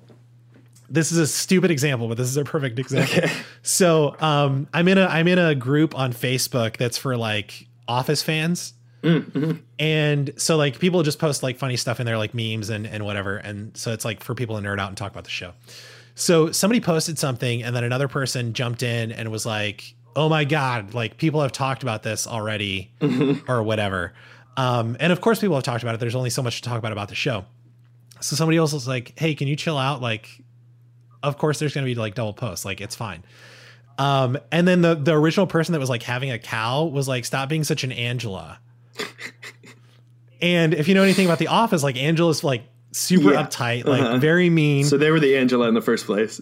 Exactly. So it's like really strange because you're like, so you know that being Angela is bad. Like you get that concept, but for some reason you can't, like you have no idea that like you're actually doing the thing you're talking about. Like there's so much of that happening right now, I think, where people are like, they know that they 100% have the right concept that like this thing is bad, but then they can't see it in themselves. Like they can't see that they're doing it. And that, like, I think some of the examples I've seen is like, obviously the election, as of when we're recording this, the election just happened. And like, we still don't know like 100% the results of that because it's being contested, but we know, but like, you know, I don't think I'm going to unclench my butthole until, it's like actually official, like maybe in January. Yeah. So, but like there's so much, like vitriol on both sides for sure. And it gets really scary to me sometimes when I'm like I definitely lean left 100%. I don't think that's any secret if people have heard this podcast before. And so, but it gets really scary to me when I see other people on the left that are being just as hateful and toxic as people I've seen on the right. And then I'm like, what are we doing? Like, and I don't think that's to say that like not forming a false equivalency between both sides. Cause I think they're in our current state this is not where we are currently in America. I think a lot of the farther right ideas are much more dangerous, where we are, but I fully get what you mean. Like I see, the vitriol is the same on both sides. I guess that's kind of what I was meaning when I was saying like, we are such like a binary thinking, culture, and that shows, that comes out on both sides. We have to learn to get over that, or maybe it doesn't happen as a culture. Maybe it's just that happens in the individual or something. I don't know. It's funny you say that, because I think it starts in the individual, but like if it happens in enough individuals, then it happens in the culture, you know. And that's, again, going back, like, going back to your song, like the part of the song where you say, it's like the hook. I got to keep moving. I got to keep opening up. That to me was like that. For me, like that line of the song is the most important line of the entire thing. And that's what got me thinking about like spiral dynamics and like the evolution of like consciousness and like, you know, how you're kind of viewing the world. But like that to me is where, sort of the rubber meets the road. Cause like you can have moments of clarity where you're like, this bad thing happened and I should learn from it. But it's really easy to go back to like, to the mindset that's like, man, this really sucks. Like, I don't know why this is happening. And like, you know, the resistance, like to your point about like the sort of the Buddhist philosophy is like, this is what's happening now. This is where I'm at now. This is who I am now. But like judging it, or resisting it isn't going to do me any good. It's just going to cause more pain. So like, let's flow with it. Let's see what it has to teach us and then, you know, move on. So that line, like I, you know, keep opening up, like that to me was sort of the embodiment of all of this, where you're both accepting the shit that's coming your way, and growing from it. But then you're also saying like, and yes, I understand that this is just part of the thing. Like this is all part of it. Yeah. I there's something I think about a lot that I'm sure I learned this from Richard Rohr, because I think it's like a Franciscan idea, of like the most meaningful act of protest and like resistance that you can do is to do like real work on yourself and make yourself the best that you can be. Because it's, I mean, not to say that you shouldn't protest in the streets if need be, but like the most change that you have the ability to affect in the world is on yourself. Which I don't always do a great job of, but I like to keep reminding myself of that. Yeah. I think the process is what's important, right? Like it's the entirety of the human experience.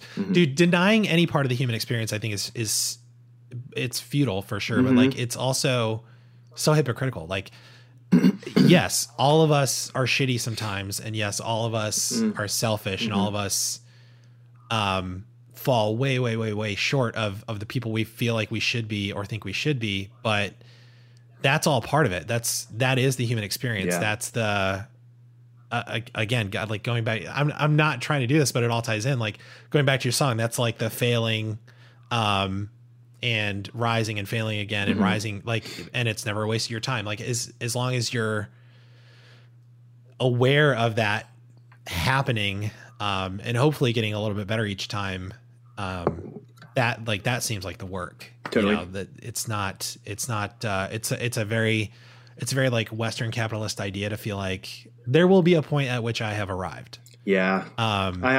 That's good. That's a good thing to think about, is to not attach myself to that. 'Cause I do, for sure. I do. Yeah, that. I do too. Like, I think all of us have this idea that like, if I keep working, if I work hard enough and long enough, I'll get there. But I don't like think that's an internal retirement that we're working exactly towards. Where you're like, I made it. I can stop working on myself. And yeah, hopefully we never, you know, hopefully for me at least, hopefully I never get to that point. I like, there's nothing that like kills my interest in a person or a conversation or whatever more than getting the sense that somebody's like, I did it. Yeah. I got it. That's interesting, because I do sometimes catch myself feeling like, okay, if I get to, like, there's this place that I can get to, be it like mentally, spiritually, whatever, where I will feel satisfied. But I don't think, part of me, like the enjoyment I get from digging into spirituality or like whatever, things like that is it. Like that's, I just love like digging into that stuff. So it's kind of good that there's never like a place that you can get to like that, like the top of the mountain necessarily. I was talking to a buddy of mine, and he's like, I think he's in the beginning stages of deconstruction. He's kind of toying with the idea. He grew up very similarly to me, even went to the same like Christian college that I went to for a few years. And so he knows that like I'm really interested in this stuff. So he like called me, was like talking about it. And I like gave him a few book recommendations, Rob Bell, Peter Rollins, you know, all the ones that I've read so far. But I told him, cause he kind of had that sense where he was like, this is a thing I can go through and then I will be done. That was like how he was approaching it. And I was like, I don't want to discourage you, but like, that's not going to be it. And so like the way I described it was like, it's sort of like you're float, like you had a boat in the ocean and then you were like, I don't think this is a boat anymore. and then all of a sudden it's not a boat, it's nothing, you know? And then you're just like in the ocean without a boat. And then there's like these like little pieces of driftwood and stuff that float by that you can hang on to for a while and they're helpful and they let you rest. And then like you can move on to the next one. And there's like this sense of like, it really sucks sometimes that there's this sense of, I'm never going to know. Like it will never be figured out. But then there's also this, like you were saying, there's this like joy that comes from like, but in the meantime, I can see what this is like and I can explore this idea and I can go over here and, you know, see what's happening there. Like it's really, once you kind of come to terms with the fact that like it's unknowable, there's a lot of like excitement in the exploring. Yeah. But I think that I'm pretty sure this is Richard Rohr too. In talking about like the mystery of the divine or whatever you want to call it, the mystery itself, it's not that it's unknowable, it's that it's infinitely knowable. So yes, that's so much better. There's always something more to be known. Yes. And not known as in like close-handed certainty, but known on more of like a, you know what I mean? Like a heart level, like there's like a truer way of knowing, I think. Yeah. But I like that idea a lot of the mystery being infinitely knowable instead of unknowable. That's such a better way to put it. Yeah. Cause like unknowable kind of like discredits any work that you've done. And like, it's not that the work is futile or that like, you know, like everything, you know, when you happen upon a new idea, everything you did before is out the window. You're just kind of building on it. But you're building towards something that just goes on forever. Oh, there's a line which I need to look up real quick. There's this album that a friend of mine just turned me on to by, have you ever heard of Clem Snide? No. So sounds like I need to write it down though. Yeah. CLEM, 2 words, CLEMSNIDE. Okay. Let me see. So it's an artist who's been around for a super long time. There's an album that came out, I think in like 2003, 2004 called Soft Spot that I listened to back in the day. But a friend of mine just turned me on to the new album from Clem Snide called Forever Just Beyond. Let me look. There's a line though that's very much about what we're talking. Okay. It's most of this song is this repeated. It's God is simply that which lies forever just beyond the limits of what we already seem to know. Oh, that's God, so good. God is simply that which lies forever just beyond the limits of what we already seem to know. That's so good. The whole album front to back, like lyrically, is pretty incredible. I think you'd dig it. So check that out, and listeners, check it out as well. The album's called Forever Just Beyond. Yeah, I love that. Yeah, I think for me, mostly what I've learned in 2020 is that I have a lot more growing and learning to do. I feel like I've learned a lot this year, and not that I did think that I had it figured out before this year. But I definitely thought I had a lot more figured out than I realized I do. Same. Yeah. Same. So, it's been like a really good, like a nice humbling experience, I think, if we're going to put it positively. And I think we've seen a lot of positive societal change too. Yeah. There's a lot more work to do, obviously, but, this is a building year, I think, for something better. So. It is. I hope so. I hope it's for something better. I do too. That's the eternal optimist in me, maybe the naive optimist in me talking. But well, cool, man. Do you are you still cool with playing a song or two? I kind of forgot about that, but I can do that for sure. Because I think it'd definitely be cool to hear the new one, and then maybe something else, like whatever else you want to play. Okay. What else should I play? Man, I don't know. Like I have because I know the songs I like, but I don't know the stuff that's the most comfortable to play, like acoustically or just sort of solo. I mean, almost anything I'm used to at this point. But. I really like Black River. That's on American Wilderness. I really like Listen to Me Now from Take Us to the Start. A to B is really good. But I mean, whatever you're feeling. I like it all. I could do A to. What should I do? So I'll do Break No More. And should I do A to B or Glory Bound? Ooh, you should probably do Glory Bound. I thought it might fit. I don't know.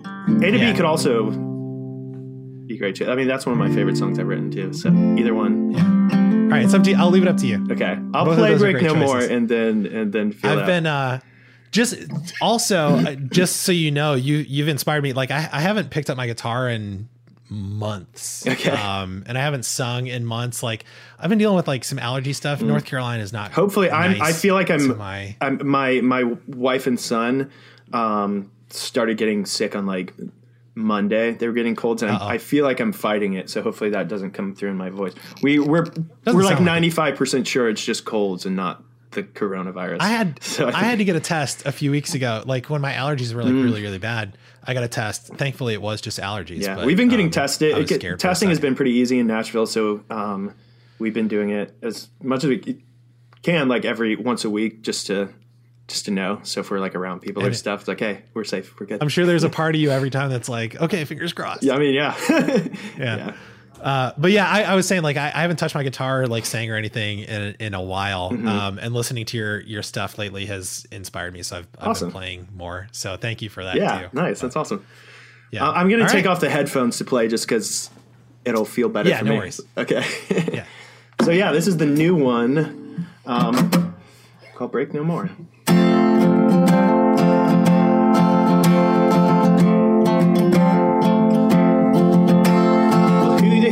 Told you that life would be easy, and why the hell do we even think that it should be? I've been there before. Yeah, I bought what they sold me, it's true. Oh, I kept the receipts, and I've cried on the floor before. You probably have too. And I've let down the people I love.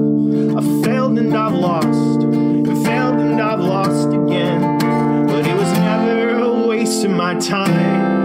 I am an ocean wave breaking upon the shore. It turned me to open water, and there I will break no more. I spent most of my life thinking things ain't alright, thinking this ain't the way it should be, feeling a little bit homeless. On my own street. So I packed my guitar in a suitcase and drove to go play in some stranger's home. I sang with my eyes closed, and I felt a little less alone. I am a river wild, searching to find my home. Turn me to open water. Search no more. Oh,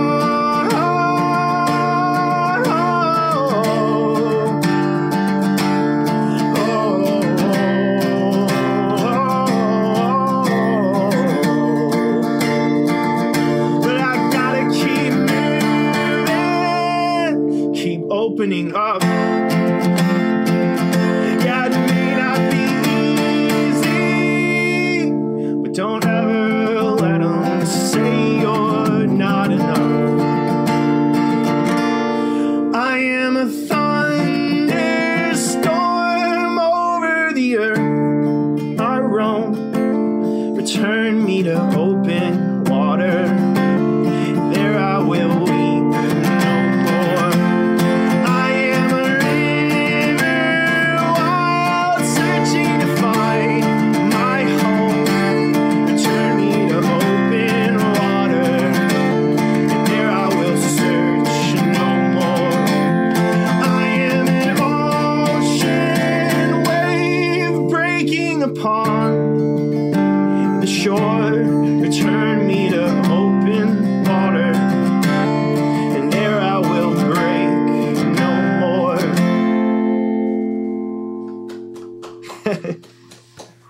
Dude, that's so good. Thanks, that's so dude. good. Thank you. It's yeah, man. It's a completely different song, acoustic, than like fully orchestrated. Both are great, but like it's that's so good. I love it. For anyone listening, check it out on, I don't know, wherever you get your music. It should be there under my name, Matt Hires. Cool. I'll do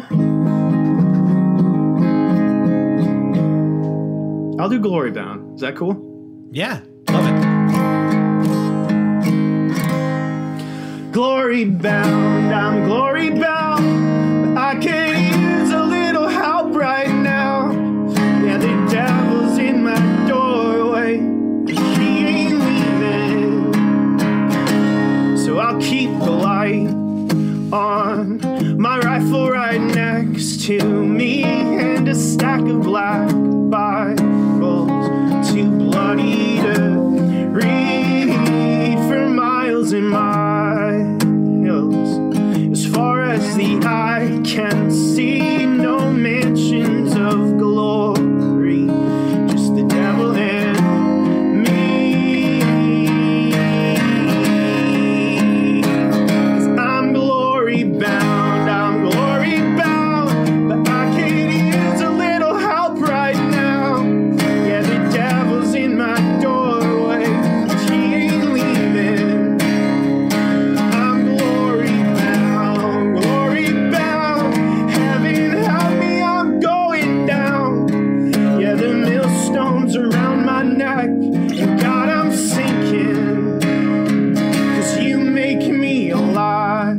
Yeah, when I open my mouth to sing songs on a Sunday, you ask me to bleed, and I wanna revive, but I'm scared of what's underneath. Yeah, you're calling down fire, but there's nothing to see. Glory bound, I'm glory bound, but I could use a little help right now. Yeah, the devil's in my doorway, he's been drinking. I'm glory bound, good God Almighty, can we talk this out? If I only had the guts to start up the conversation, if I only had the guts, if I only had the guts, if I weep and gnash my teeth, can we call it even?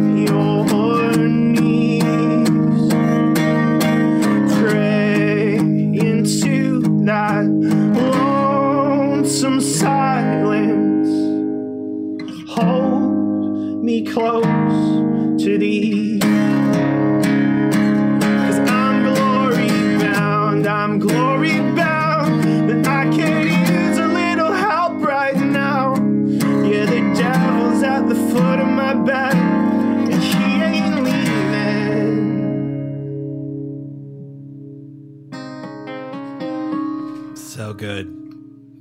Thanks, dude. So good. I'm like, my eyes are watering up. Dude, that song is so good. Man. And it speaks, I think, to a lot of what we were talking about tonight, but yeah, there's just there's a lot of truth in both of those songs, I think.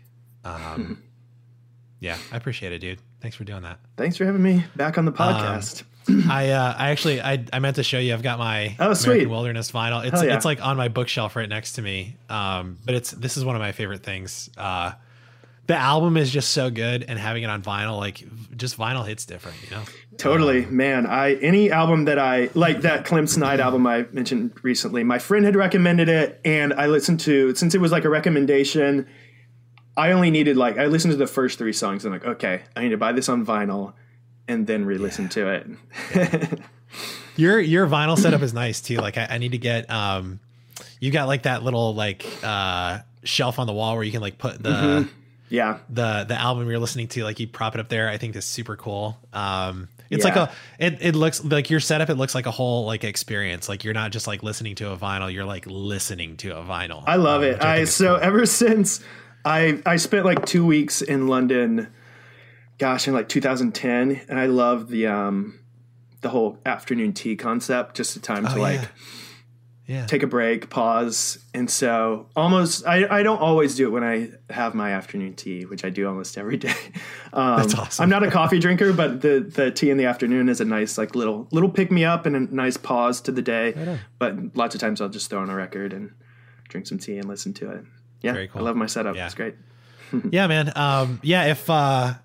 If definitely listen to Matt's music, listeners, if you haven't already, if you didn't from the last time Matt was on, but Matt Hires, Matt with 2 T's, Hires, and America, like all of the albums are fantastic. The first album I ever heard was Take Us to the Start, and that one, I think I told you this, Matt, it bears repeating though. Like I found that album at a time in my life where it was much needed. And so I will always be grateful to you for that. Cause it helped a lot. It was a terrible year. It was pretty much the whole year that was rough. And so that album helped me a lot. But all of the albums are really, really good. American Wilderness definitely speaks to, I think maybe a little more of a specific experience, but there's a lot of it that is pretty universal too. But if you're interested in the American Wilderness vinyl, it's on your Bandcamp still, right? Bandcamp, yeah. Yeah. Yep. So it's, what is it? MattHires.bandcamp.com. Some boxes in the closet behind me. MattHires.bandcamp.com. Yeah. Cool. Yeah. I highly recommend it. Dude, and the new song is so good. Thank you. Hopefully I'll have more to follow it up before too long. Yeah, I mean, no pressure, but like we're all waiting. So one day we'll hang out in person. Yeah, I would love that. I'm glad you're in a good spot. I'm glad you're feeling good, staying sane this year. Definitely take care of yourself. You know, don't push too hard. Like you're a healthy Matt is better than an unhealthy. That's true. Like quote unquote productive Matt. Exactly. I've been thinking a lot about being productive recently too, and because I've felt just like a sack of shit because I work at home and then I just stay at home all day and do other stuff. I haven't been doing this podcast for a while because I haven't been in the right headspace, and so being kind to yourself about just be where you're at, I think is key. That's that's such an American idea that you have to like validate your existence by being productive. That you can just be. It's fine. That's great. That's maybe even better. I don't know. It probably if you're comfortable just being. Yeah. But yeah, man, I'm glad we did this. And I'm glad the new song is out there for people to listen to. Yeah. Is there anything else that you wanted to cover that we didn't cover? I don't think so. I was just kind of, didn't really have any expectations. Just wanted to hang out and talk for a little bit. And cool. Yeah, this was nice. We should talk more often anyway. Like I'm glad we got together and like caught up, but like and we message every now and then, but like we should, it's really good to catch up. For sure. Our conversations are always substantive, I feel like. So I appreciate it. Yeah, me too. Listeners, thank you for listening. We're back in action. And it feels good. It feels good to be doing this again as well. Thanks for listening.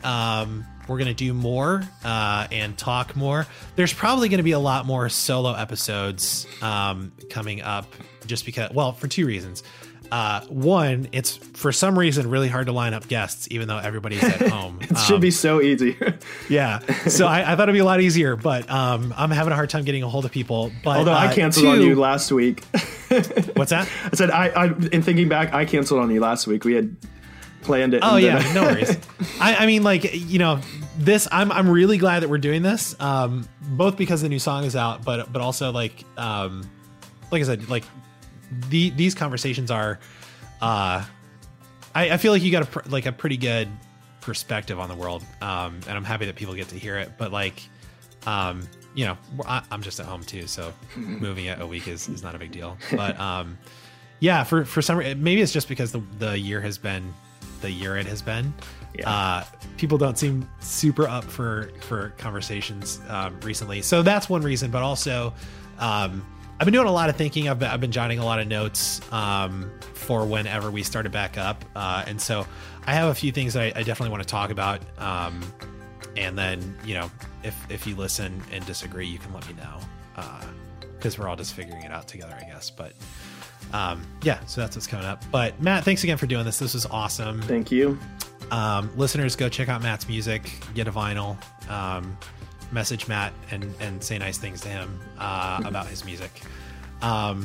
Cool. I don't remember even how to wrap one of these up anymore because it's been so long, but thanks for listening. Until next time, be good to each other.